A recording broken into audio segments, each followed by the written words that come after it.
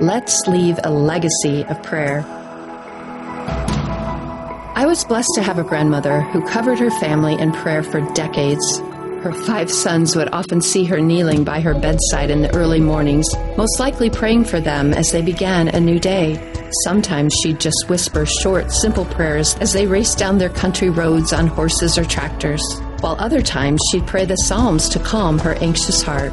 I'll never forget that when my grandmother passed away, her grown sons said that it was her prayer covering they'd miss the most. I want to be like her. I want to one day be remembered as a prayer warrior for my family, my ministry, our country, and our world. Will you join me in becoming a prayer warrior for your future generations and see what God will do when His people pray?